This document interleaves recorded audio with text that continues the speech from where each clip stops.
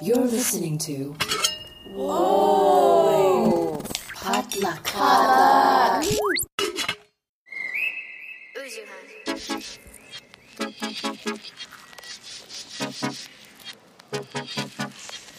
Hey guys, welcome back to First of All, a real unfiltered conversation on career, family, relationships, and culture. I'm your host, Mindy Chang, an actor, filmmaker, here to share inspiring stories and to walk through everyday life with you. And welcome to Season 4, Episode 1. We made it, guys! Hi! So good to be back. Sorry to scream in your ear, but I'm really excited. And first of all, I'm really sorry it took so long for us to get here. It is already May of 2023. Holy crap. I did like a holiday check-in and the break started even months before that. So it has been a very long time. I am so sorry. I have to right out the gate apologize for the delay because I had promised we'd be back way sooner. And yeah, it's just, oh my gosh, I'm so sorry. And I really thought, real talk, I thought I could kind of like slip under the radar because I still live in, my land of delusion where I'm like, nobody cares. It doesn't matter if I do the show or not, XYZ. And that might be imposter syndrome and it might be just be like me self-sabotaging and like creating, stupid narratives to like get me off the hook for stuff that I really need to be responsible for. But anyways, I got some encouraging messages from listeners. I love you guys. Thank you for, just like lovingly poking and prodding me and being like, hey, so when's it coming out? Because it was wonderful validation. Thank you. And it was also great accountability. So we are here thanks to you. And also, not as an excuse, it's just been such an interesting start to the year already. We're already like halfway through, which is so funny. I'm like, the start of the year.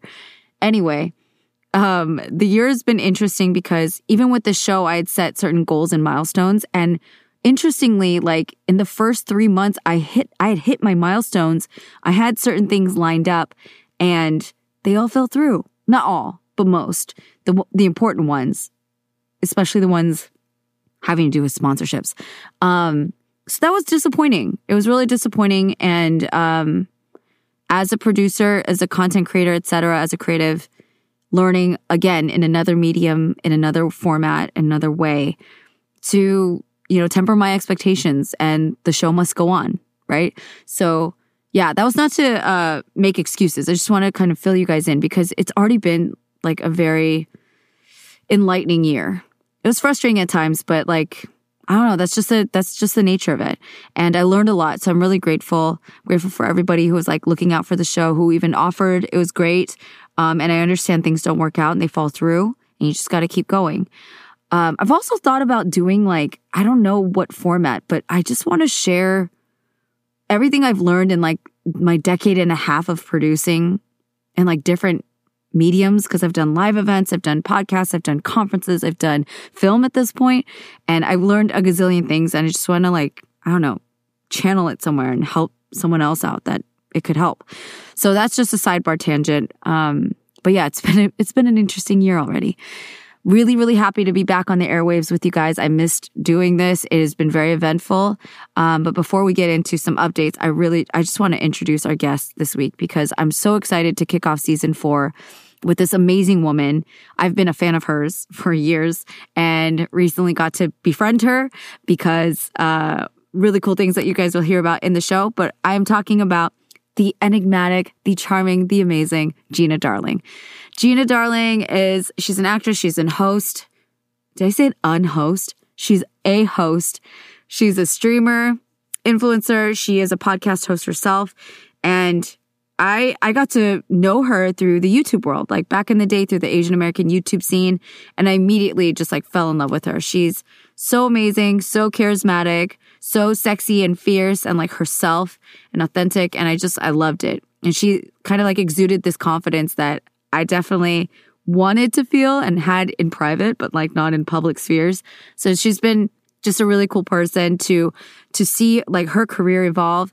And then now she's dating my friend Josh Hahn. And now I get to be friends with her and invite her to the show. So it's been really great to get to know her. And for those of you who are wondering, Josh Hahn is my friend Josh, who was on the show in past seasons. So if you want to go check out his story, he has an incredible journey and story with his autoimmune disease and like just overcoming a lot in his life. And when I found out that the two of them were dating, I screamed in joy. Like, love Josh. He's one of my dearest friends. And to know that he was dating someone like that, I think is so fabulous. I was just over the moon. So that was great. And Gina and I get to sit down in this week's episode to talk about how to stop seeking external validation. And it's something that, even at this point in my 30s, I still struggle with. And I think it's a very human thing that all of us struggle with. And it was just so great to get to know her journey through her really, unique and challenging family life to her career and her just being like this renegade and figuring out her way to deal with her challenges and how to stop needing that outside approval all the time. And I just realized, the older I get, we live in a society where a lot of industries and a lot of power players get a lot of, they gain a lot out of us needing validation. And, maybe it's a lifelong pursuit of like inner peace and not needing it. I still appreciate external validation. Like I even mentioned at the top of the episode, I really appreciate when people appreciate my show or things that I do or whatever, give me a compliment. It feels really wonderful. But I think it was really wanting to address the needing of it, this like in the absence of it not being okay, So Gina was really great to talk about this with, and I hope that you guys gain a lot out of it. And yeah, I'm really excited. I'm also excited because this month is May of 2023. And May is Asian Heritage Month. So I also wanted to wish you guys happy Asian Heritage Month. This month is very, very stressful for me sometimes just because it triggers like all of my, again, decade and a half of being so deeply immersed in the Asian American community, which is such a great experience of mine and also, again, extremely triggering and stressful. So just wanted to give assurance to anybody who's involved in that universe, whether you're like an organizer or you're like the leader of an a club, or it falls upon you in some way to manage celebrating it for others. It can be a lot because we get inundated with all this messaging. And if you don't feel a strong connection to your Asian American roots and whatnot, and it feels disconnected to you and it creates a whole other set of thoughts and feelings within you, that's okay too. It's a very interesting time. Me being around all these creatives and different leaders in the space, we've definitely had our powwows where we have to like vent to each other and just like be there and brace ourselves and be like, we'll get through this. So if you're doing a lot of events or just kind of having to have an existential moment with your identity, all of those things, just take it easy on yourself. Be kind, be gentle. We've already been through enough for many lifetimes in just the past few years. Let us all like breathe a little bit. But also in tandem with it being Asian Heritage Month, I also wanted to share a cool update that in the past several months of me being on break, I made my second short film, which is actually technically my first short film that I completed, that I wrote and starred, and it got accepted into a film festival. So that's what I've been doing on break. And the LA Asian Film Festival kicks off. Actually, it kicked off May 4th. And it's going on, and I'm premiering my short film on May 13th. It's a short film called Honestly. I wrote and starred in it with my friend James Tang, which is the internet boyfriend, the smiling guy, who's also a guest on First of All. And that was it was a lot of fun. And my friend Scott, who's also a guest from way back in the day, talking about being a nice guy, Scott Sesasena, he was the director. It was just a really fun project that we put together. And wonderfully, it's so meaningful that it's part of the LA Asian Film Festival hosted by Visual Communications. Like I've loved and partnered with them and helped them and worked with them for years and years. It's been over a decade. So it means a lot. It's really, really meaningful that I'm premiering a short that I wrote and starred in at this festival. So that's May 13th, which is coming up if you're listening to this when we put this out first. But it is sold out. So sorry, I will figure out a way. And, once the premiere passes, I don't know how people go about sharing their short films, but it will be up and you guys will get to watch it. It's so weird. Like, it was just such a fun project between friends. And then now that it's going to go public, it's such a strange feeling. And I will do my best not to get hung up on whatever validation, good or bad, or critics or whatever. Let all of that not rock my boat too much. So that's my update and my therapy for myself. Thank you very much for coming to my TED Talk. So without further ado, this long intro, I'm just really happy to be back with you guys. and welcome back to season 4. And here we are with our first episode of season 4 with Gina Darling, How to Stop Seeking External Validation. Enjoy! Yeah, came in 88 with a dream oh so bright-eyed. They knew right away, sink or swim, there's no lifelines. Cutting their teeth on the move. Nobody's feeling Welcome to First of All, Gina. Hi. With your gorgeous setup. Thank you. How are you doing? I'm good. I'm not gonna lie. I woke up a little bit late today, and I had a few interviews, and this is gonna be my most favorite and last one of the day because it's like the most chill one. Thank God. Excellent. This is like the most low stakes interview. Like we're just gonna hang out, get to talk about some really good stuff. I'm genuinely like self-conscious now. It's like my setup is so blah. Oh, I need to no. get on the I want to get the neon light. Like genuinely, I've wanted that for like over a year. This is such like a streamer setup, is what it is. We like our neon lights and low lighting in the background. It's such a streamer look. Like I could give you my whole. Well, actually, no, I can't turn it on now. I don't have the virtual camera, but I have like words flying everywhere and stuff. Oh my God. Yeah. Okay. Well, I will come to you advice of like where to source all these things because your girl does clearly don't know. I just like goes what absolutely. I have my self-tape set up. That's about it. I was like, that would look very weird. To have like a blue flat background in the back. No. That's the one thing I'm missing from my house. I gotta turn my extra room into a self-tape room. Ooh, very nice. Yeah, Oh, you don't yeah. have that yet? Okay, yeah. Then it'll be complete. Bless Amazon. Takes so much of my money. Yeah, but no, it's so good to have you on this show. And I got to hype you up in our intro. Oh, yay. I will like fangirl you a bit. I've been getting to know you because of our mutual love, Josh. Not my love in that way. Josh is my homie, but he's your love. And I was beyond thrilled when I found out that you guys were dating, by the way. Thank you. I freaked out because we were just catching up. I was like, what's been going on? Like, you know, it's usually same old, like, what are you auditioning? Like, da-da-da-da-da. And he's like, oh yeah, we did all that. And he's like, but yeah, I'm like, I'm seeing somebody. I'm like, huh? And I was like, what? Like, I freaked out. And so he was so happy. By the way, I'm just going to like out Josh right now. He was so happy. Like, you know, like you're trying to, Josh is really, really open. He's not a person that's like, he doesn't have none of the toxic masculinity crap. But you could tell, like, I think he was like, it was the early stages. So he was just like, he was like really happy, but he probably not wanting to jinx or anything. He's like, yeah, it's going well. You know what the funny thing is? It almost didn't happen. What? Why? Okay, I get to get cut into him the full off. story. Yeah, I almost cut him off because I know, isn't that crazy? How? Can you spill the tea? So Josh and I had met via playing Apex with our mutual friends, James Tang, Johnny Young. And that's how we met online. And that's how we got to start talking. I had an extra ticket to a Daft Punk thing. I'm like, I barely know you, but I have an extra ticket. Do you want to just come? This was fully platonic. Okay. And he showed up. And again, it was still platonic, but I remembered. I was like, oh, he's really cute in person. Because I had only seen his shorts before through Johnny. Okay. And then, you know, throughout the night, there was flirting. And then we actually kissed the first night we met, which is wild for me because I don't kiss on the first date, but he just went for it. And then, so the next day, I was like, what do I do with this? Now what? And yeah, so now what? And then we were just texting lightly, and he's like, oh, you know, well, and we were texting, and I'm like alluding and leading to we should go on a date, but he was not getting it. Oh, Josh.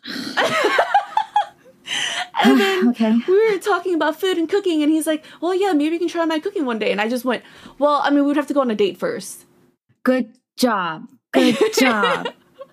And he was And like, Josh, oh, wait. what, come on. Right? And he was like, oh, wait, you're right, we should. So we go on a date, it's fine. He didn't ask any questions about me, which really rubbed me the wrong way. And then, you know, it was nice. Like, we kissed at the end of the night, went home, like, you know, separate ways. Yeah. And then for the next 2 weeks, one-worded text answers. Joshua. What are you doing? Nothing. Like, it was so dry, Minji. Why? Did he explain? I mean, I'm sure did you get an explanation later? So, after the 2 weeks, I'm talking to my makeup artist at G4. You know, they know everything. Yeah. I'm like, you know what? We're going to play Apex tonight. I think I'm going to cut it off tonight because he didn't plan a next date. His one-worded answers are awful. He doesn't ask me any questions. Clearly, this guy's not interested in me.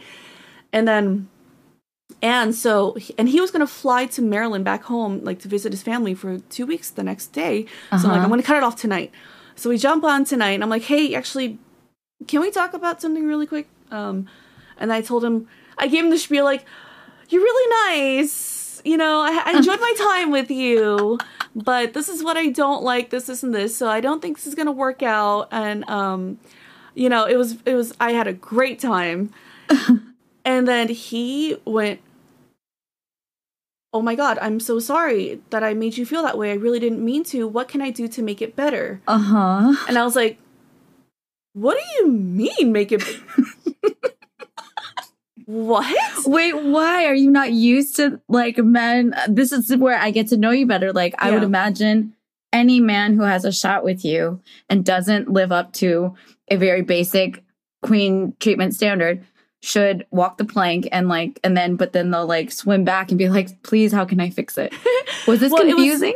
It was confusing because one, I swore he wasn't interested because of the way he was talking to me these past couple of weeks. And two, before Josh, like 6 months before Josh, I got out of a horrendously terrible relationship. We're talking cheating, narcissism, like crazy, you know? From that point on, it was my journey to self-love, self-respect, and just not putting up with anyone's bullshit at all. And, you know, before Josh, I went on another like couple dates with other people where I would literally cut it during dinner. Like, hey, this isn't working out. But you're really nice. I'll pay for my part, whatever. You know, like it became very cutthroat, which I wish I did my whole life. Yeah. But so when it came to Josh, I was like, well, this guy clearly isn't into me. And two, I'm just shocked that someone's like, oh, what do you want me to do? Like, why are you being so nice? What's going on here? Yeah. What's the rub? I don't know what's going on. Yeah. So I answered him. I was like, well, it would be nice if we talked more, if you tried to get to know me, if you actually texted me. He's like, okay, just I want to try. Can I please, like, can I try? I want to make you feel more happy and secure. You know, I'm like, all right, whatever, I guess. Completely not expecting him to fulfill at all because he's flying to Maryland. The next 2 weeks in Maryland, he is texting me, FaceTiming me. Hey, this is the house I grew up in, and this is my kitchen that I hang out with my family, and this is my clothes from when I was a kid. And I was like, okay, surely after 2 weeks, it'll stop. But here we are, almost a year later. Oh my gosh, I didn't, left that out. He made it, Josh, who's also been a guest on First of All, and like why I think he's such a great person. I mean, like you've gotten to know him obviously in the last year, like the things that he's overcome with like his health and everything, and like he is such a good person. But this is like shocking to me. It's like I get to know it from the girlfriend side of like what was actually going on there, because when he was sharing it with me, it was like it was after, so that was the holidays, I'm guessing, when he went home. Or was it? No, this was last April or May. Okay. April or May. Yeah. April. Okay. Because when we talked, we were like catching up. I think I was venting to him about my dating stuff. And then I think he was like all in like his happy bubble. So, he just said that like it was very natural, organic because you guys met gaming, that you're so pretty and cool and all this stuff. But it was just like, it just felt right and all these things. Like I heard that, but I did not know that side. And so later on, of course, now that we're comfortable, we talk about it. He explains to people it's because his kidney transplant was in January. We met in May, and he was like, it's because I was going through my new kidney, new me phase. I'm just trying to date and see what's out there. Like, it's my new life, and which I understand. Like, you just got a whole new, kidney and, a whole new life here. Yeah. And then he said, but when you told me, hey, this isn't going to work out, I realized I had something really good with you and I would be stupid to let it go. So that's why it kicked my ass in gear.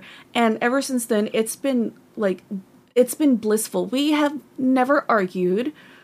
Josh is his love is very gentle. And we're best friends, I love it. Yeah, it's the sweetest thing. We're so excited to one day move in with each other, and like he's such a beautiful human being. I told him yesterday, my inner child is so in love with you.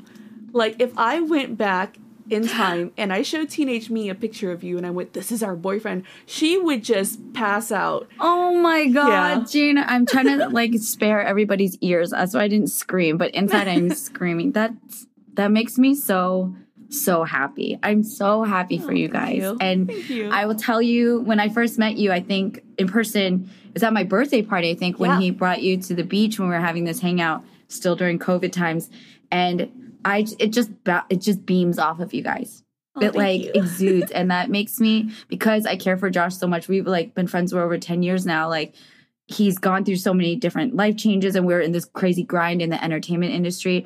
I can attest, like, he is such a good-hearted person. And for him, like, to be the kind of person that I'm like honored to call a friend, be so happy with, like, I was like, you're dating Josh, like, because so the original thought was like, I've been a fan of yours. Like, I've seen your like skits and stuff because of David So. David's a friend of mine too. Oh, so I've known of you and like your personality, your vibe, your look, obviously. Like, I was like, Gina is a fucking god. She's a goddess queen. I was like, Josh, you're dating Gina. That's why I was freaking out. Not only was I happy because he was all like, you know, in his little Twitter pated phase, but that happiness alone is great. But like, I was like, you got Gina? It was like in my head, I was like, Josh, don't mess us up. Because like, don't do us dirty like this. So that makes me so happy. Like, I was like, damn. I was like, go you. And I hadn't even met you, but I had such a like, you know, I consider myself whatever we want to call it, like an empath, or like I'm around a lot of people and I've been around a lot of like artists and creatives. I don't know if I pride myself, but I have like a sixth sense sometimes. Like, I can read energies. And I was just like, I really like Gina's energy. I love her authenticity. And this is why I was excited to have you on the show, because especially to talk about what we're talking about, which you've already like kind of dove into with your talking about your relationship and that like no bullshit that you're embodying right now, is that how do we all, you, me, and everyone listening out there, every person, we all struggle with like becoming truest self and having actual self-love. And like, how does that look in action when we're living day to day? And how do we stop seeking outside validation? Like, that's something that I've been on a very, honestly, lifelong journey, but especially like into my 30s as a, you know, grown woman trying to do things on her own. So yeah, I was just like, and Gina's going to come on my show and talk to me about it. So that's what brought us here. Thank you, Josh. Congratulations to both of you. I'm so ecstatic. And also the inner child in me feels like hopeful because I'm single and like working on all these like self-love, self-validation, whatever, the work, right? The exercising of that. And so it's so nice to know it came to you when you're least expecting it. And this like, and then you stood your ground and you told him what's up. And then he's like, okay, what do you need from me? I'm like, well, first of all, text me back more than one word. Exactly. Yeah. Josh, what were you thinking? Like, in what world? One word text? Like, right? Even from friends, I'm kind of like, yo, can you engage with me? So if you don't mind sharing, so like, what was that? I mean, okay, I know bits about you that you like grew up in the Bay Area. I know you told me like you have like a gangster father or something like that. Yeah. And like, we can start at the beginning, wherever you want to start. I'm just curious, like, how did we, like, we're at this like wonderful place we're at now, and even to dive into that, but how did Gina get here? Like, how would you, when you reflect on that? Career-wise or like mental Either one. space-wise? I mean, I feel like your career, and you are very like, not everybody has that, but I feel like you're very like, your personality and what your interests are and what your career is very much like reflect each other. Yeah. So I grew up in a family of immigrants from Vietnam. We escaped the war. I was born and raised in Northern California. And I was raised in a very traditional, strict Vietnamese household where it was just, we're just going to teach you how to grow up and be a good wife. And marry someone rich. I mean, I'm talking like how to hold a soup spoon properly, how to sit down quietly, walk quietly, pray in front of the Buddha altar 3 hours a night. Just very old school traditional. You don't need, to have like a fun career or whatever. Anything outside of being a wife, being a doctor or a lawyer was shot down since I was a kid. Okay. And so I had left that side of the family when I was 14 and moved to LA to my mom's side of the family, who is the complete opposite. I mean, dad's side was all men, all working professionals. Mom's side is all women, half of which have been arrested at one point, you know? Okay. And with them, I finally got to find myself and be myself and not be in this tight, crazy, cramped box of perfection. I was able to explore. And when they loosened the reins on me, I acted out less. Like, Gina, be home by 10. I'm like, well, I'm home at 8 because, I don't know, you know, like the tighter you grip, the worse it'll be for kids. So true.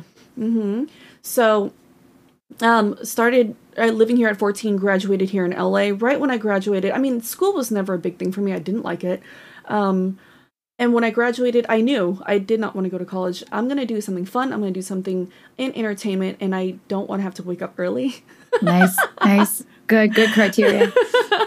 So, like straight out of high school, it was a whirlwind of working at 4 different jobs at once, go dancing at night, hostess during the day, cocktail waitress on some nights, influencer stuff, early influencer years. And it was just a crazy life of, I don't know how I'm going to pay for my next rent. Like, I started living by myself when I was 19. There were nights when, do I eat first or do I pay for this bill first? I pumped $4 of gas at a time. I had to always pull over on the side of the road every once in a while to pour water into my car because my radiator was cracked. My car's overheating, sit there and wait and continue driving. It was a struggle that, looking back on it, I would do it again a million times over because it was scary, but it was fun. It was fulfilling. And I got to really live, you know? Yeah. And like, I've made money and lost it from stupid spending for traveling, which I'll never regret. I'll do that a million times over. You know, made money, lose money, made friends, lost friends, you know, and relationships, good relationships, bad relationships. Life has been so colorful for me because I told myself that one day I want to have the best stories to tell my kids. And you do. Mission accomplished. Like, clearly. I mean, I wish we had 18 hours. Well, we'll have time in the future, but I just want to hear all these stories because I think it's interesting to hear that because I grew up in a pretty similarly like restrictive household to like a Christian household, Korean household, and like that's its own like nuance, but like similarity in terms of just like there's a very specific set order in what's proper and like what's expected and what's appropriate and what's acceptable and what's praised. And like I think I did have a rebellious side too, but like I was really happy to fulfill that. And like that takes a lot of like therapy and like trying to understand child psychology and all that stuff of like why. But I was like so eager to please. Like I was always just like whatever it takes to get the gold star and get the A and get, you know, the pat on the head and the good job. But I also knew inside for me, and I don't know if you felt this way, I was a shy kid, but I had a lot to say, right? Like, and I think that's the part of me now that everyone's like, oh, that's super obvious. They're like, you're very outspoken, blah, blah, blah. I really wasn't as a kid, but I think I had the impulse in me, but it was just always like stifled down. So I don't know if you had that, like, do you feel like you were kind of born a rebel, or is that something that kind of came out after puberty or like over time? Oh, absolutely. I mean, I dreamt of being like a superstar, and I was a rebel, you know, and I wasn't raised by parents. It was grandparents. Oh, okay. Very strict, like actually abusive grandparents. And so every voice I had was stifled. Like from every dream I had, it was shot down. But I always knew I wanted to talk, sing, act, something, you know? Yeah. But I was never given that chance until I took it into my own hands when I was around 16. That's crazy. Yeah. I love that you did that. I mean, I kind of did too, but mine was in a very self-destructive way because I ended up in a really, really bad secret. Exactly what you said, that tighter people grip or something grips, the more you hide and you like, you know, it just, and so mine went really bad, really dark. And when you left, like when you decided to take that leap, you said you're 16 at the time, or that's when you moved to your mom's side? So I moved to my mom's. So I've always said I've had 2 birthdays: the day that I was born and the day that I finally escaped my previous family. Oh wow! That was when I was reborn. Moved into such a loving, understanding family. That day was the day where I had enough, and I literally said, "Fuck you! I'm calling my mom. She's gonna come pick me up now." I left with 2 trash bags of whatever I can gather. Which sucks because I wish I had baby photos of me and stuff, you know? Oh, wow. But that was like the beginning of my life. Yeah. And I moved to LA, my mom's side of the family, and I was discovering myself. Like, I became a goth kid in high school, you know? Like, and then when I was 16, the summer before senior year, I decided I'm just going to do something. Fuck it, I'm gonna do something I've never thought I'd ever do before. I know since I was a kid, 4 years old, I saw Cindy Crawford on a billboard. I knew I wanted to be a model. I'm gonna sign up for a beauty pageant. Oh my god. And then so I Googled Vietnamese beauty pageants in Southern California, and I found a pageant, and the cutoff age was 17, but I'm gonna be 17 in like 3 weeks. They don't need to know that. Preliminaries is next week. Fuck it, let's see what happens. And I signed up. I sent in a photo of myself, and they emailed me saying, "Hey, you're approved." And so I told one aunt, Nancy, the first family member that Josh ever met. Nancy was my aunt. She was a young aunt. She was only like 5 years older than me. Oh, I love it. And I said, "Nancy, I need you to drive me down to Orange County. I'm doing preliminaries for a beauty pageant." She's like, "What the fuck? Okay." This is the aunt that turned me into a goth kid, you know? Like, she was awesome. Went to preliminaries expecting nothing. I made it to the next round. Like, okay, Gina, you're gonna compete in Vegas now. The pageant is in Vegas. And I was like, oh crap, okay. And that's when I was like, I gotta tell the family now. And it was 3 weeks of competition, and I got second runner-up. Nice. Did my first real photo shoot ever afterwards. And that was like just the beginning of my career there. And I remember going to senior year, because this was during the summer. Senior year started, and I was posted on the high school newspaper. And I did not have a lot of friends. I had one friend, you know, that I'm still friends with till this day. And I was the goth kid that only knew how to do smeared black eyeliner, and somehow got second runner-up with like my front magazine cover page on my school newspaper. And it just took off from there. That was my first taste of it. I fell in love with it, and I knew all I ever wanted to do for the rest of my life was just be in front of the camera.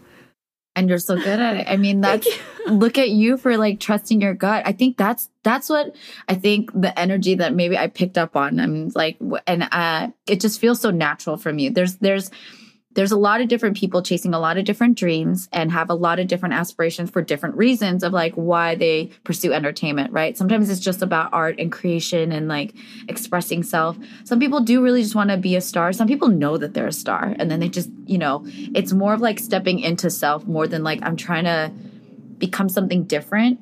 Do you know what I mean? Like and I think all paths are valid. There's nothing that I'm saying is like better or worse or anything like that. I think life is meant to be about discovery. Yeah. And that's discovery of self, discovery of the world, discovery of other people. But that was like, I was like, dude, Gina's got star quality. And I love that because there's a part of me, I don't know what your big 3 are, but I'm a Leo moon. And are you? Wait, I don't know what moon is. I'm a Leo. You're a Leo? Of course you're Leo. You're so Leo. I love it. I'm a Cancer, but so moon is like your internal world. You're like, okay. Hold on, I have the co-star right here. I want to know. I don't follow many of these things, but I have so many people asking me about it that I'm like, okay, it's so on the upswing. And I'll say, like, I've been following this stuff since I was like a child at the library, like reading magazines. I'm like, what's my horoscope? Okay, so it says, I'm a Leo, moon in Taurus. Okay. Rising is Scorpio. Oh, yeah, that's dope. You got that? So Leo's the performer. It's the one, the star of the whole zodiac. It's the one that's really comfortable, not necessarily like seeking it. It's just like you are the star. You are the sun. You are like, you're comfortable being in the spotlight, natural leaders, stuff like, and Scorpios are very just like enigmatic, very like in a certain way, like they can be kind of scary to other sides because they're so passionate and like openly passionate. And that's like frightening for other people who are like, and Taurus is very stable, very grounded, very like hardworking, very likes the finer things in life, like likes comfort, likes luxury. Those are great ones. I love it. Thank you. Oh my God. Okay. I want to see the rest of your chart, but yeah, I think for me, I had it like inside of me. The outside was like this more sensitive, shy person, especially as a young person. And then inside me, I was such a performer too, like right out the gate. Since I was like 4 or 5, I started doing church plays. So like whenever it came to a stage, learning lines, being a character, I was like, where do you want me? And so that came naturally. And that was so contradictory to my outside personality, which was like, as a kid, I was like hiding behind my mom all the time. But there was something inside of me that like felt compelled to perform and that compelled to like sing and dance, or just like to this day, choreo and we can't. Like, I love her. I admire the hell out of choreo. She can't do it. She can't remember an 8 count. And I'm sorry, I messed up many musicals. I was the weak link in the chain. But performing, like, I loved it. And then it felt so like, I felt this push and pull inside of me of like, how do I step into a spot like that? Like, part of me feels so compelled and like motivated to seek out and like live in, but it felt so wrong because the way that I was raised and the star that I needed to get from like my surroundings, my family and like my immediate culture and all the church and everything was like, don't seek the spotlight. Do not try to draw attention to yourself. Right. You're there to serve other, like the soup spoon. Everything you're saying is like, you're there to be pleasant and to be accommodating and to be pretty to look at, whatever. You're supposed to be all these things, but you're not here for you. I think that was the resounding message that I got since I was little. Like, yeah, this ain't about you, honey. This is about you for them. You right. For the elders, you for your future husband, you for whatever. And you're supposed to make their life better and peace. And there's nothing really wrong with like being a good contributor to society, to family, to your friends. But like, it's so fucked up when I look back of like how much it was all about that. Yeah. And like everything when it came down to me, what I want, what I prefer, really like in so many ways, I realized it didn't matter. Right. And whatever came naturally to me, there was something wrong with me. Like I'm too loud, too ambitious, like too greedy. There's a word that my mom uses, like I'm greedy. Oh. And I was just like, no, I just have a lot of dreams and I have a lot of things I want to do. I don't think, but like the way it was framed to me was like, too much. Right. So right. It's weird like that. And then as a kid, I'm curious how it was for you growing up, like your really young formative years, needing to fulfill certain standards for your grandparents. Like those are really important, as child psychologists established, like that sets a very specific tone of like how your machinery works, you know? Right. Did you feel like that followed you or like, was it, I know you're like taking off as a teenager, but like that was like people pleasing and all that stuff was like super deeply entrenched in me since I was really young. I do believe that I still have remnants of being a people pleaser somewhere inside me, whether I realize it or not. Josh says I do. Okay. Yeah. I think I did have that a lot when I was a kid. I always had to perform. I had to, like, girl, if a kid can clean a house, a 2-story house, I was the best at it. Really? The best, yes. And my family was very, they were very all about how they look. So whenever guests came over, it was like we were the perfect Stepford family, you know? Oh. So it was a lot of just performing for others and fulfilling what they wanted and just not thinking about myself at all, which of course for children, that is awful, you know? Yeah. I was not even allowed to go outside or sit in my front porch to learn how water evaporates in the sun. Like, Gina, no, get back in the house. I never learned how to ride a bicycle.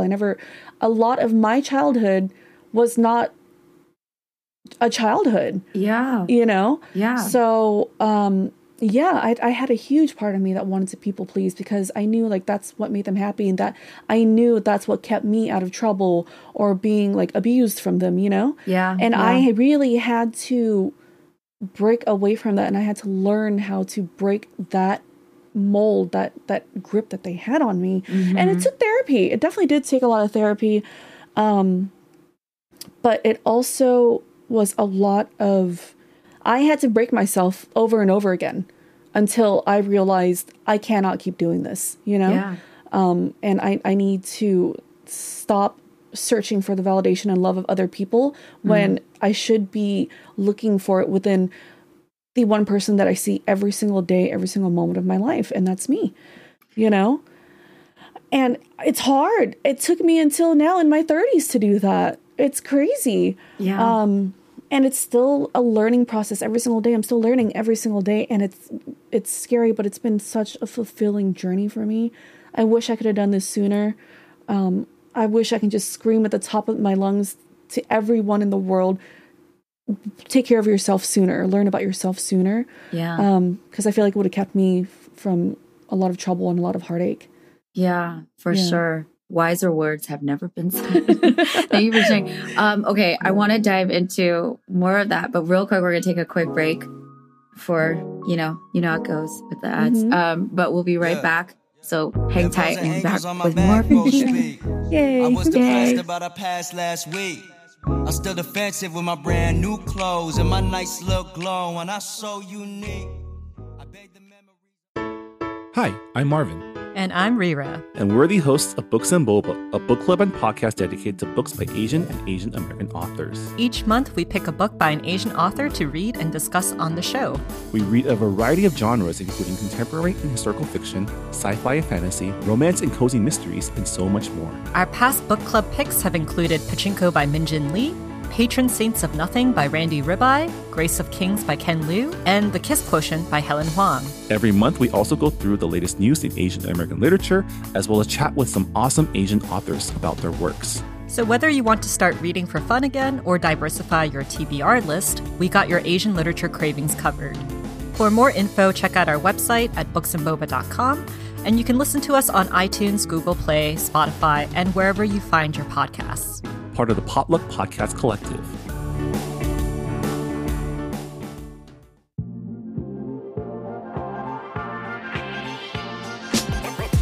Hey, First of All fam, if you're a fan of the show and would like to support, consider backing us on Patreon. You can join our Discord community and get different perks by going to patreon.com/firstofallpodcast. If you'd like to support in other ways, you can go check out firstofallpod.com or subscribe and leave a 5-star rating on your favorite platform, or just follow me on Instagram because I love hearing from you. Thank you all so much for the support and enjoy the show.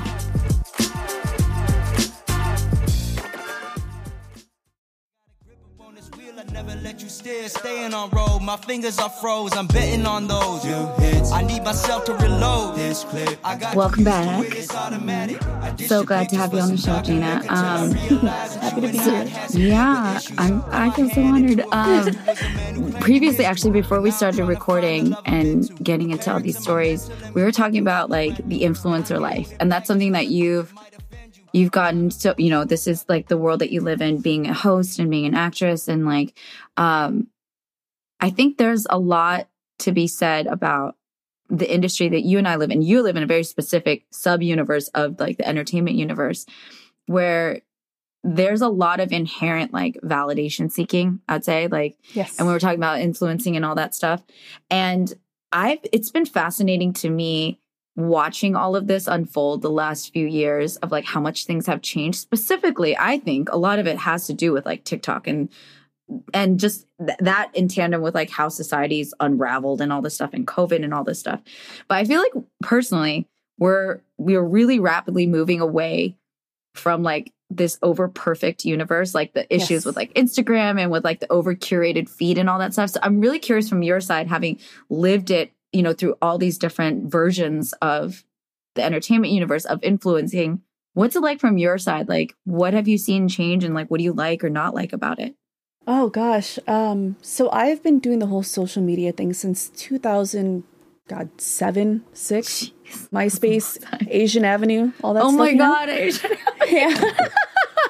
Find a pics, you know? Oh my From God. way back when. Yeah. So, you know, I've been on the internet for so long, and I started doing the whole like growing your social media following, trying back when influencers weren't a thing. Yeah. I've seen it since early 2010s, and I've only noticed a huge shift as of recently because of TikTok. Because back then it was so prestigious to work with these brands, and only there's just models and very, very professional voice acting and announcers and stuff like that. Yeah. And then all of a sudden it went from only the prestigious to everyone has a voice now. Everyone.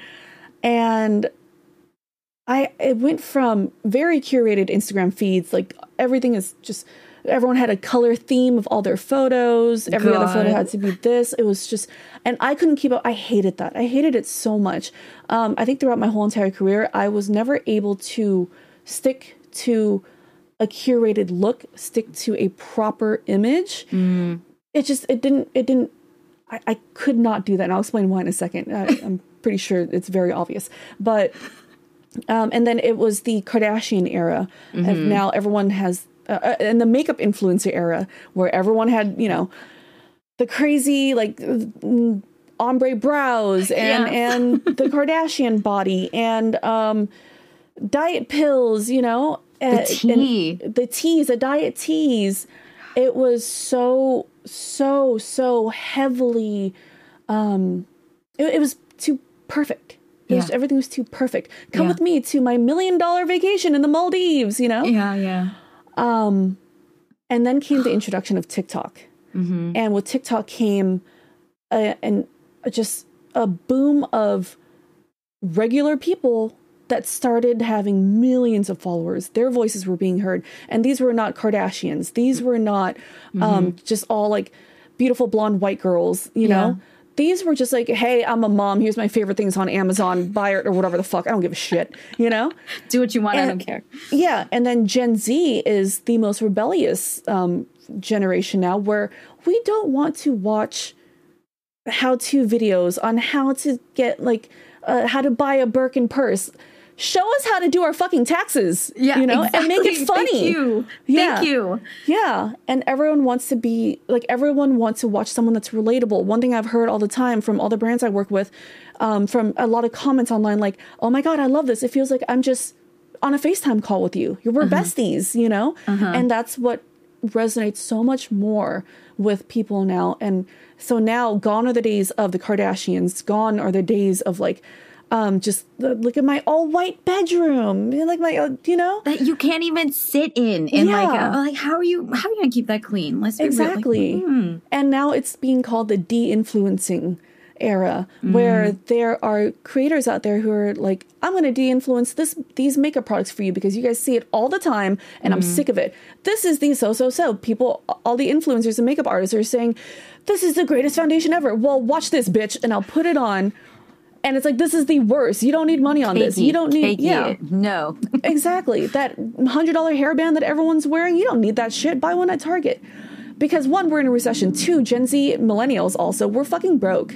Yeah. All right. Yeah. We want things that are attainable, relatable, and it just works so well now. And I love where it's going. Same here. I'm such a fan. Yeah. And it also, most importantly, and this is where early 2010s went so horribly wrong. Most importantly, it is so much better for the kids, so much better for the teenagers. Depression has peaked because of the stress and the expectations of being a 14-year-old influencer that makes millions. And if these kids are not achieving that, they are so depressed. Yeah. But now with the new wave, it's like, oh, look at this kid who is an influencer, but they're not any different than me. They're like, living besides the influencing, they're a normal person. They're normal, yeah. Like whatever that means. They're still struggling with whatever 14-year-olds struggle with, you know? Right. And I think it's just so much healthier now, and it's going towards the right direction. I agree. I love that. And it actually is even more reassuring because like that's like for me as like an audience person who's been, you know, adjacent to the entertainment industry and in it in certain ways, but like it's really refreshing to hear that even from somebody who has had to have the pressure of being the content creator, being the influencer, to see that from your perspective too, because it's such an impossible standard to live up to, the way that it has been, right? Like, and that validation that came from, I think, from like really deep places. And like, it's not for me to sit here and like blame all of our parents or grandparents. Like, honestly, I'm at a much better place thanks to therapy and all this, healing work. I do have a lot more forgiveness and compassion and understand they did the best they could with what they had. It's not to say like, it's just all your fault. However, it's like wrong to say that it wasn't heavily influencing what we believed we were supposed to do and how we were supposed to behave and what we were supposed to prioritize as young people, and then carry that into our formative years, while also living in a culture that's also telling us, hey, on top of all that shit, your parents and like whatever, your caretakers and your whole culture and community told you, we as a society is also telling you, if you have any cellulite, you are not lovable. If you have any like wrinkles or like, God forbid, hyperpigmentation from acne scarring, like you're never going to find the love of your life. Do you know what I'm saying? Like all these things that we're just impossible shit that we're supposed to just digest on the daily, whether we like it or not, and then believe that in order to have good things in life, we have to subscribe to and like have X, Y, or Z to be remotely lovable or remotely successful. Right. It's just like, I just need us to take a second, especially from like somebody who's been influencing and somebody who's been like around a lot of influencers, to say that is the most suffocating and horrendous bullshit that I think we've put through generations of people. And it's taken a toll, and it's made us like so thirsty for validation that truly is not going to like give us what we need, which is like the self-love, which is to feel, hey, I, as I am okay. Like this is enough. This is, I do not have $8 jillion. I cannot go to the Maldives on a Wednesday just because I feel like it. And that's okay. Yeah, absolutely. I'm okay. Yeah.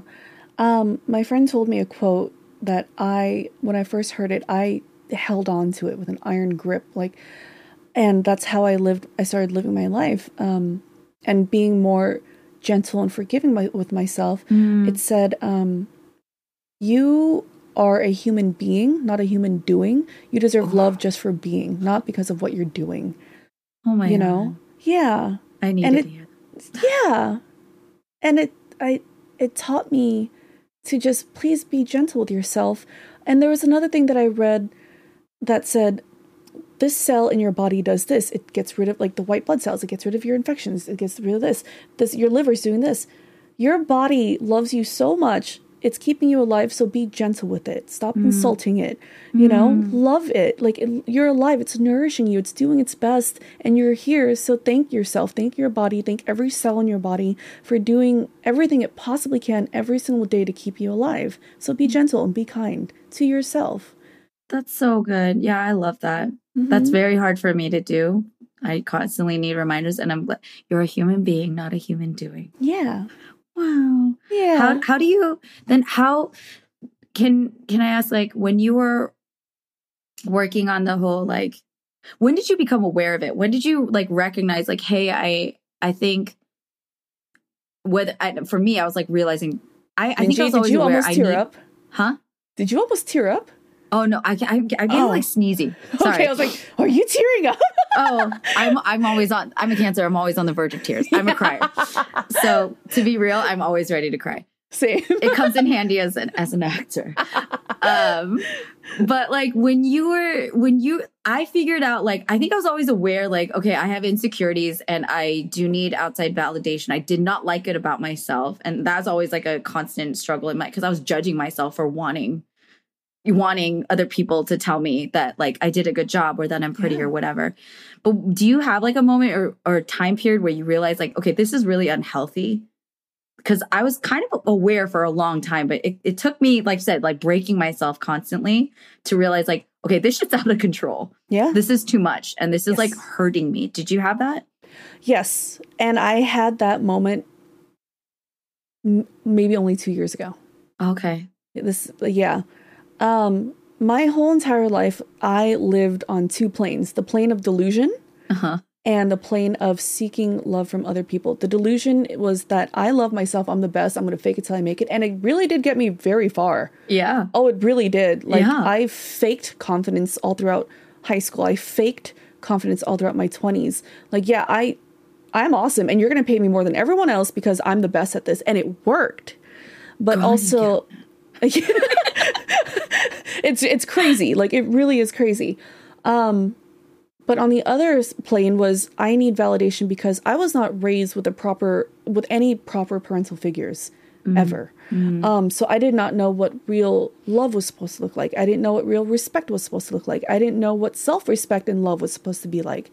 So I sought love and acceptance in other people, whether it be friendships, relationships, like mentors or anything, you know? Like, okay, if I'm making them happy, then I'm doing good. But then that led me down a very self-destructive path of just meeting the worst people, latching onto the worst friends, the worst relationships, like romantic relationships. It was awful. Yeah. And no matter what I did, nothing ever felt like home, you know? Yeah. Yeah. And then it took 2 back-to-back horrendous relationships, one that went viral, for me to realize, what the fuck am I doing? Like, why am I doing this? Yeah. And that's when I finally decided to seek therapy. Therapy was always something that I wanted to try, but I was never able to afford or never put it first and foremost of what I really needed to do. So I finally went to therapy, and I did an exercise with my therapist. She was amazing.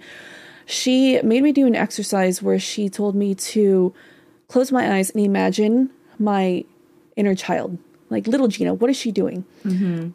She's like, what is she? What does the room look like that she's sitting in? What is she surrounded by? And I shit you not, Minji, the only thing that I could have imagined, was little Gina, probably around 4 years old, sitting there playing with one toy, the one toy she had her whole entire life when she was a kid. In not a pretty room. It was just darkness. It was just a black darkness, as if it was just a black backdrop. And she asked me, what are you surrounded by? It was a giant centipede circling me. Whoa. Yeah. And she was like, okay, we gotta figure this out. And the exercise she did with me was, Gina, imagine that I, your therapist, am little kid you. And then she looked at me, she said, why are you doing this to us? I thought you loved me. Why are you hurting me like this? Everything that you're doing, the people that you choose to have in your life, you're hurting me, your inner child. Why are you doing this? And that's when I first realized that I didn't have an answer for that. And the only thing I can come up with was just sobs and apologies in between sobs of, I'm sorry. I didn't realize I was hurting you. Yeah. I should have taken care of you. And that was like my awakening. And it really forced me to ask, why the fuck am I constantly hurting myself when the only person that I have is myself? Yeah. It was rough. It was really rough. And she walked me through another exercise of, she's like, I'm going to say a series of sentences with these key words, and you have to rate from a scale of 1 to 10 on how much that hurt you. She's like, and I want you to imagine the most important person of your life saying this to you. Okay, sure. So she started saying sentences like, Gina, you're stupid. I'm like, that's like a 1. I don't care. No, I don't give a fuck. I know I'm not stupid. Gina, you're not important. I'm like, I don't really care about that either. You know, I'm important to me. That's fine. And then she reached a sentence. She said, Gina, you will never be safe. And it was an explosion of, I broke down. I completely broke down in the rawest form of myself. And that's how she figured out what was my driving factor behind everything and what my biggest fear was. My biggest fear was that I will never be safe. That's why I work so hard. That's why I give myself everything that I want to try to build my own safety, like my little home for myself. And that's what is my number one driving factor now. And it took a long time to get there. Yeah. And I'm still learning that every single day. I've got diagnosed with ADHD 2 months ago, and I had a breakdown over that too. You know, it's a lot. This is the most painful thing I've ever been through, but God, does it still also feel so good? Right. It's isn't that like I don't know how to describe. It's like the worst.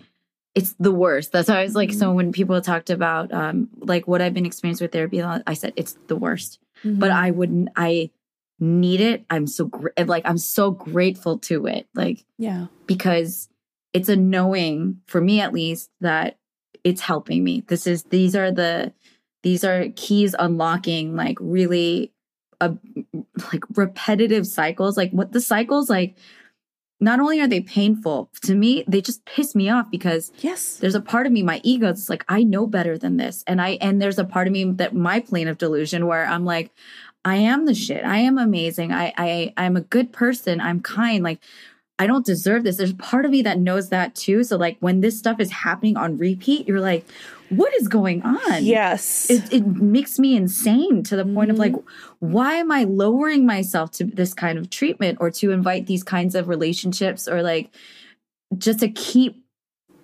just like working their way through. And then I say, no, it's done. And then it comes back again. And so I think there's like the quote that really hit me when I hit my, I don't know if I call it rock bottom. It's like a certain barrier that I was like. Breaking point. Yeah, a breaking point of like the discomfort of change or like, I am totally going to butcher this. But it's like the discomfort and the pain of changing. You're going to change when like the pain of doing so is not as bad, or it's like the pain of staying the same is worse than the pain of having to change. Yes. I think that's what it is. And I've reached that point probably like 4 or 5 years ago, but really I'd say 3 years ago for me too. Like I'm done. Like I'm so sick of hurting myself, and it still is continuous. But I had my inner child situation too 3 years ago with a hypnotherapist where I got to meet with my inner child, and there's part of me that was like, oh, I have a feeling this is going to really help. But the other, maybe my ego, the one that's trying to keep me in a cycle of familiarity, was like, oh my God, this is such a cliche. Like, are you going to do inner child work? And like, I was like, yeah, bitch, I'm gonna just watch. And then I did. And then it like broke my brain open because it was safety.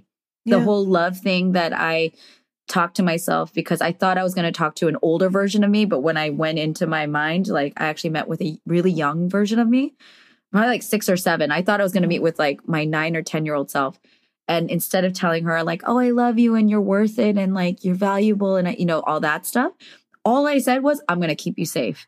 That was the main thing that came out of my mouth, Gina. I was like flabbergasted in my own brain of like, wait, that's not what I was planning to tell my inner child. But that's all I cared about saying to her. I was like, I used like the part of me that is confident. I was like, I'm so smart. I have people who care about me and they're going to back me up. If shit goes wrong, like I'm going to keep you safe. You have a whole army of people, but even if we have no army, you have me. I went off and I was like, I'll keep you safe. I'm not going to let anyone hurt you. And so since then it's been like this, like the validation part is diminishing. Like I'm just finding more ways to actually live out protecting myself, meaning like your word, like what you think about me and like what, even to my parents, which is still a like big struggle, especially my dad. It's like your opinion of me matters, but it doesn't matter more than my opinion of me. Right, I'm not going to let your thoughts and your desires and your wishes, your expectations override what I feel is right for my life. And then I'm working on that, like even with like the outside, with work, with friendships, like with everything. And it's hard. Oh, yeah. Because it's such an old habit. Mm-hmm. Yeah. I find myself reverting to some of those old habits and negative thoughts sometimes with Josh, Okay, yeah. Not because he's doing anything wrong, but, because he's just doing what a normal good boyfriend would do. But I'm so not used to it.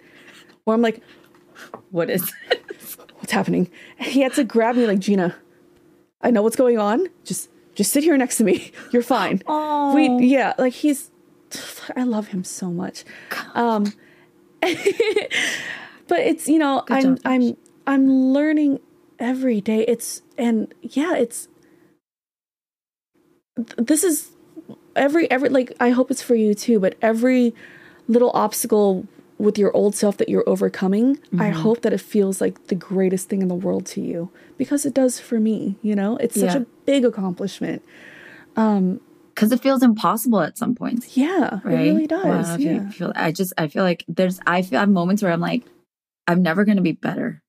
Yeah. Like I get really down because even though I know, again, there's the mind, but there's like your feelings, they compete all the time. I'm just like, I've made all this progress and I know that. And I'm like, I know that this version of Minji is like, there's younger Minji that's like so excited that she's reached this point. And then I hit a different wall and I'm like, Yeah, I don't know why I got all excited for it.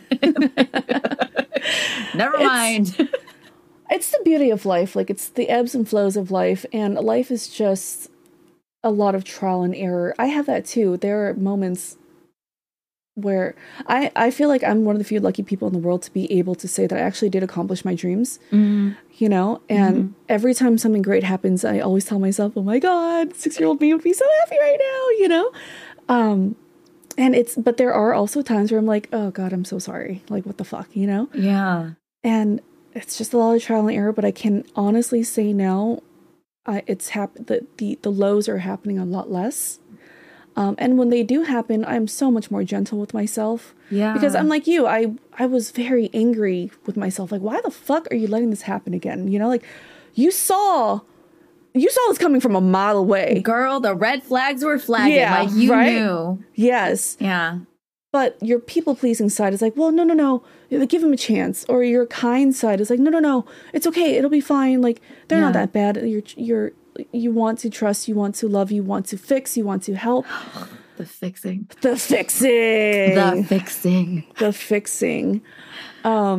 And then at the end, you get hurt again. And that's, you know, the fixing part was a huge problem for me too. And I got rid of that, and I knew I got rid of that the moment I started dating again after my really bad relationship, and I was cutting people off left and right. Like, I'm not fixing no one. I'm not fixing you. I'm not fixing you, Josh. I'm not fixing you either. So you can fucking go, you know? I love it. Okay, I needed to hear this today. This was God in the universe, like, yeah. Because it's I don't know if it's like the intention of fixing, but it's just like the sidestepping of like, again, if it's not good for you, if you don't like it, and if it's not meeting your standard or your preference, your willingness to tolerate like stuff that is not good for you. It is like, why am I so okay with that? Or why, I'm going to rephrase that because words are powerful. Why have I been so okay with that? And that's like in action.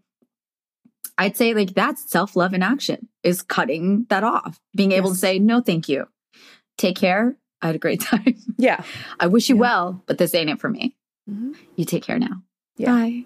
And then that's Gina. How else do you see that popping up? Like, if anyone out there who's like struggling with their like self-validation, their self-love, how do you see it? Like, when you recognize it, you're like, oh, that's me loving me. That's me loving me. Do you feel that, or do you pay attention to that and like clock it in? I'm so sniffly, by the way. I keep like sniffling. Oh, I can't hear. I can't tell. You're okay. Fine. I feel like I start recognizing it when I'm so much more attentive to myself now, whether it be with relationships, friendships, work relationships, or work in general. The moment I always check in with myself, like, okay, did this make me happy? Do I feel some type of way about this? Do I feel strange about this? If so, why? Can I fix it? Is this really what I want? Yeah. If I were to die tomorrow, would I really want this feeling to be one of my last feelings? And that's my self check-in. And that's when, you know, I answer myself and I start making moves towards what I should be feeling, what I would be happy with. Yeah. And a big part of that was learning how to communicate, not just clearly, but also at the right time, not sitting and waiting, but actually doing it right when you want to. Like, I know this is, fuck it. If it makes the other person uncomfortable, I don't give a shit because I want to do this now. You know? Good for you. Yeah. Without being an absolute dick, of course, you know? Yeah. No, there's a way. Even the fact that you're saying, but like, yeah, but tact, to like, to me, I think that's with the dating part, let's use that as an example, to say to somebody like, I didn't feel comfortable with this. Saying that is not, you're not punching them in the face, and you're not leaving a bag of dog crap on their doorstep. Like, you're telling somebody how you felt. Like, I'm saying I wasn't comfortable with that. I used to frame that as like, that's being mean. Yeah. And I don't know, there's so much to unpack there of like how that got embedded in my brain, that rejecting boys and hurting their feelings or making them feel rejected or sad in any way is me being an asshole. That's the narrative that I had in my head for so long. So yeah, what did that result in? I would just tolerate all kinds of like discomfort in my life, my safety, my sanity, like all this stuff that felt shitty for me. because God forbid I be an asshole and like make them feel bad for a nanosecond. Yeah. And that's something really, really toxic and very destructive. So even to me, it's like, how can I maintain the integrity, my value that I want to still be a kind person, a respectful person, to like give myself permission? Like if you articulate something doesn't make you feel comfortable, that's not you being like, to say to myself, that's not you being mean or bad, Minji. That's you being uncomfortable and being able to protect yourself and stand up for yourself. And to say it in a way also for my safety. It's like, I'm not trying to like scream this at somebody, because that also creates a unsafe, potentially unsafe thing. Because I've dealt with scary men in my life. And so like, how can I deliver it in a safe manner? I think through all those things. And that to me is me loving myself of like, okay, we're going to keep ourselves safe. And we're also going to keep ourselves safe by removing said person that makes you uncomfortable away from you. How can you communicate that while maintaining, you know, safety, but also respect for self, respect for this person? And if they cannot deal with that, like they can't deal with rejection, which most people do, like then we'll just deal with it. We'll cross that bridge when we get to it. Right. And thankfully it hasn't gotten there because I'm approaching it with, hopefully with integrity, you know? Yes. But it's hard, girl. It is. It is, because we were never taught to put ourselves first. It was always other people's feelings first. Yeah. And then, you know, once you learn how to love yourself, a part of self-love is knowing how to say no. And the next step of that is knowing how to say no without having to explain.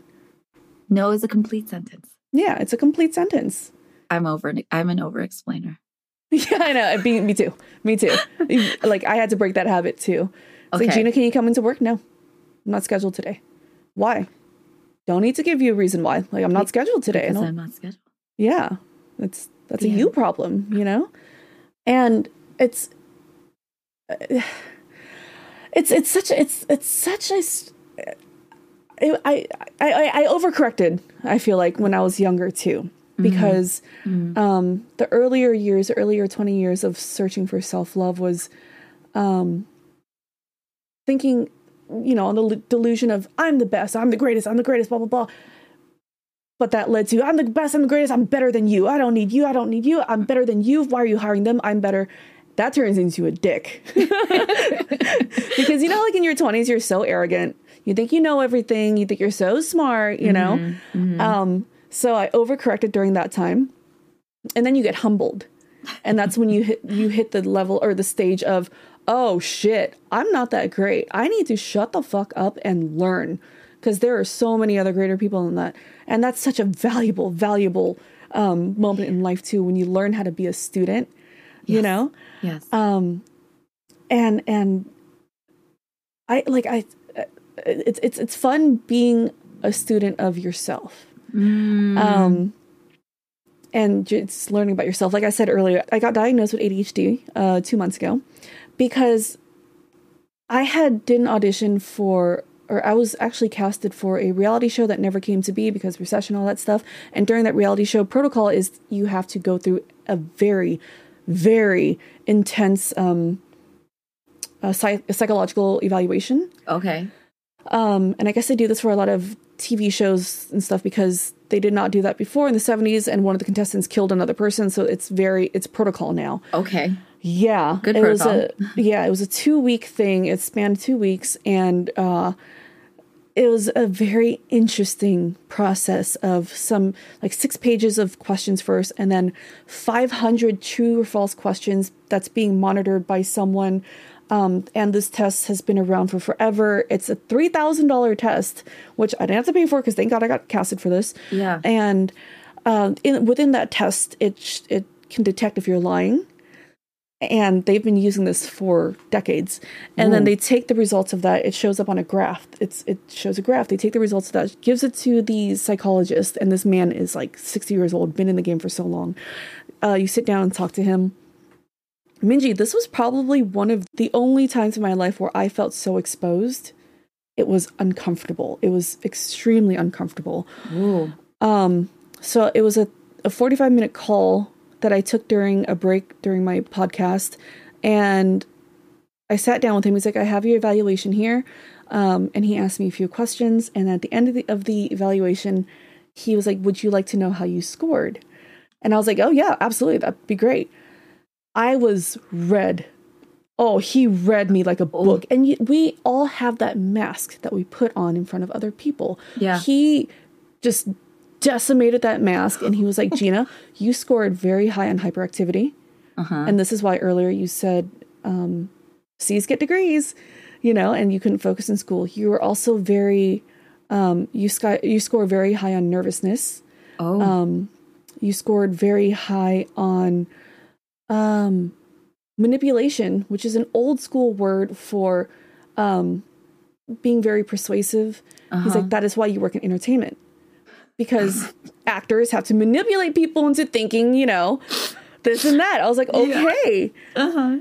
And like he read me like a book, and he's like, and you're a more reserved person, but you're very good at manipulating people into thinking you're an extrovert. I'm like, what do you mean reserved? No, everyone at G4 and everyone knows that I'm, he's like, yeah, but what are you when you're alone? I was like, you motherfucker. Get away from me. How dare you read me like this? You don't know me. But you do. But you do. And I felt so exposed. Yeah. But instead of sitting there like, what the fuck? I feel so exposed. It was more, I switched my mindset to, I feel so understood. Yeah. And my God, did it feel so good to be understood. This is incredible. Someone gets it. And then the hyperactivity reading led me to, let's go see a specialist to see if I have ADHD. So I went to a specialist, and on a scale of 1 to 80, you need a 25 or higher to have ADHD. She's like, you got a 78, dude. Like, you're ADHD as fuck. And then here's the thing. I started sobbing because she read to me, and I was doing research too on what ADHD symptoms show up like, because women are horribly underdiagnosed when it comes to ADHD. And she started reading off all the symptoms, and I started crying because finally everything made sense. She was like, you can't remember anything. You were unorganized. You couldn't do anything. You couldn't focus in school. You know, your grades weren't great. And I cried to her and I said, so I'm not stupid? Oh, Gina. And she's like, no. I'm like, but I was told I was so stupid when I was little. Gina, you're dumb. You can't do anything right. You're stupid. Like, why can't you focus? And I asked her, I'm like, so I'm not stupid. She's like, no, you're not. And I went, you know, in my over-explaining stage, I was like, it's not because I couldn't, or it's not because I didn't want to. It's because I couldn't. I cannot. You know, I tried to so hard. I really did, but I couldn't. I can't believe it. Like, I'm not dumb. I'm not stupid. And that was the validation that I needed to hear. I would hug you. Oh. It was, oh my God, it was such a beautiful moment. And that's my 3rd birthday. You know, like, that's my 3rd birthday. Everything that I was told when I was a kid was not true. And that further solidified my belief in, it doesn't matter what the fuck other people think of you. It's what you think of yourself. I knew something inside me was not right. Yeah. I knew that no matter how hard I tried, there was a reason why I couldn't why I couldn't perform these tasks.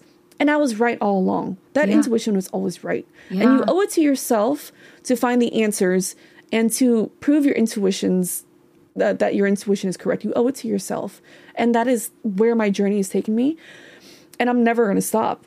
It's fucking amazing. Don't. Oh my God, never ever stop, Gina. I'm so like, I don't know what the words are. Like, I'm just so happy for you. I'm relieved for you. I'm so like inspired. And those are monumental things. And it takes so much courage and like determination, to just like get through all the fucking steps that had to take you to get to that point. And like how it delivered this test to you that like changed everything. And then you stepped up to the freaking plate though. Like, you're at the plate and you went to bat. Like, and that takes your character, your you know, you to like step up and do it. So I'm just so, oh my gosh. Thank you. And I can't, oh my God. I'm so happy. Thank you for sharing that. I can't think of a better way to like wrap up this conversation, even though I could talk to you for hours upon hours. I do want one parting word though. Is I do, if anyone, like for all the people that hears this, I do want to tell you that it's never too late. Yes. It really is never too late. You're not behind. There are people in their 50s and 60s that are still discovering things about themselves. Yeah. You're not too late. So just do it. Just fucking go and do it. Find yourself. You're so right. Oh my gosh. That was actually, so I have 3 lightning questions that I ask at the end to everyone, but that was the last one. You could reiterate that. The other 2, let's just do, one thing is like, what are you grateful for today? That I woke up. Good thing. What a wonderful day to wake up. Absolutely. Yeah. Secondly, what are you looking forward to? The first answer was Josh. Yeah, I was going to say, it's like to call your love back. Yeah. That makes me so happy. And the second answer that came to mind was, I can't wait for what's next. Whether it be career or family or afterlife. I can't wait. Good. Amazing. Yeah. And then the third question is, what do you want to leave with everybody here listening today? And it's not too late. It's not too late. And you are a human being, not a human doing. Mm-hmm. Again, wiser words have never been said here on First of All. Gina, thank you so much. This was so much fun. Time flew. Can't wait to have you back again. We'll hopefully hang out. Well, I'll cook for you, whatever. Like, yeah, there are good times ahead. I'm so excited. And yeah, thank you again for being on the show. Thank you. I had such a great time. Thank you. Have a good rest of your day. Bye. Bye.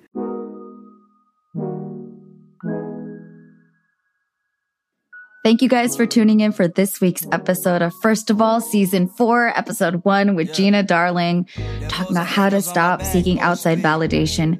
Gina, thank you so much for being an amazing guest. It was the best time talking with you. I hope you guys all go check out Gina's work, her streaming, her podcast, all of just her crazy shenanigans that she puts out into the internet. You can follow her on Instagram, Twitter at Miss Gina Darling. And does anyone go on Twitter anymore? Like, honestly, I was very curious about that because I heard that the algorithm's weird. I mean, who knows what has happened since Elon. I don't go on Twitter anymore. If the internet still exists, if these platforms still exist at the moment that you're listening to this episode, please go listen to Gina and go follow her if you want to learn more. And if you'd like to get in touch with me and follow along with the show, you're more than welcome to follow at First of All Pod on Instagram. Although this whole TikTok debacle has had me thinking about, do we want to support Meta? I don't know. For the time being, follow along on Instagram. My personal page is Minjeezy, and you can email me at firstofallpod@gmail.com if you have a question or comment or want to connect on anything. Love to hear from you guys. Honestly, I really miss that connection. It's been a good break, and I know that it's me talking to you guys. It's like me and another person sharing our conversation with the world, but it is a connecting point, and it's nice to hear from people who tune in. And please feel free to leave a 5-star review if you enjoyed the show. It does help people discover the show. It helps me have wonderful, validated feelings. This is the irony of this episode. Stop seeking outside validation. Leave a 5-star review because it makes me feel better. Whatever, I'm going to own it. It's part of whatever algorithm exists in the podcast universe. I do appreciate the love. And yeah, if you want to also support the show, feel free to go to firstofallpod.com and you can find all the different links to support me, the show, and whatnot. Really appreciate whatever generosity you're feeling willing to give from your overflowing cup, I hope. Do not give from a place of scarcity. I beg you. Take care of yourself first. And yeah, thank you to Marvin Yue, my audio engineer and producer, my ride or die. Thank you to Tang Kim, who is the Bamboo and Glass host, and she is my producer this season. She has been so instrumental and such a great, amazing friend and sister helping me get this season off the ground. This season would not exist if it was not for her. So everybody, we all thank you, Tang. I love you so much. And last but not least, of course, thank you to Juliana Deer, my social media manager. And thank you to the sponsors. What a world. We have sponsors coming on board this season for First of All. So what a time to be alive and leveling up. Again, please be kind on the YouTube channel. I'm still getting this off the ground and we'll see what we can do there. And shout out to Potluck Podcast Collective, which is a collective of Asian American podcasters and storytellers. Feel free to check out some of the awesome shows there. A lot of great personalities, a lot of good topics, books, K-dramas, etc., etc. It's great. And of course, got to shout out to Uzuhan. I don't care what music comes our way down the line, what trends come up, but I love that sound of Uzu Trap whenever it starts. It gives me a good vibe. Thank you to Uzuhan for use of his song Uzu Trap for our intro. And this week, our outro is by Flannel Albert. I don't remember the exact event, but I discovered Flannel Albert's music through Collaboration Los Angeles years ago. And he's just so talented. I've been following along on Instagram. He has a new single out called Devils and Angels. And that is our featured song for our outro this week. So go check him out. If you want to follow along with all the other music that gets featured on First of All, you can find our playlist on Spotify. And there's a link to it on the website, firstofallpod.com. So go check that out. Take care of yourselves. This is it for this week. Stay tuned for the next episode. I love you all, and I'll talk to you soon. Bye. That I love and all the shit that I have been through. You don't see, I'm all in. I just wanna peace. I'm lonely. West of the east, come for me, hold me. Certain nights I can only feel like love won't stop in front of me. And all I got's not enough for me. Hey, Sharon. Hey, Raman. How are folks still racist? I know, right? We're like 2 decades into the 21st century. Yeah, and second question, where's my jetpack? Well, I can't help you there, but have I got a podcast for you. Modern Minorities is a show where each week my longtime pal Raman and I uncover common and uncommon truths that we all need to hear for our majority brains and ears. Yeah, Sharon and I have spoken to doctors, lawyers, directors, climate activists, angry Asians, athletes, chefs, writers. Folks who are black, brown, gay, straight, and everything in between. Past guests have included comedian Margaret Cho, Southern Poverty Law Center journalist Geraldine Mariba, comics creator Jean Lun Yang, and many, many more. We've even talked about Ramadan, Black History Month, Kamala Khan, and Robin being queer. It's like we're trying to solve racism with the podcast. Challenge accepted. So check out Modern Minorities at modmypod.com or wherever you get your favorite podcasts. Remember, we're all modern minorities, but we're no one's model minority.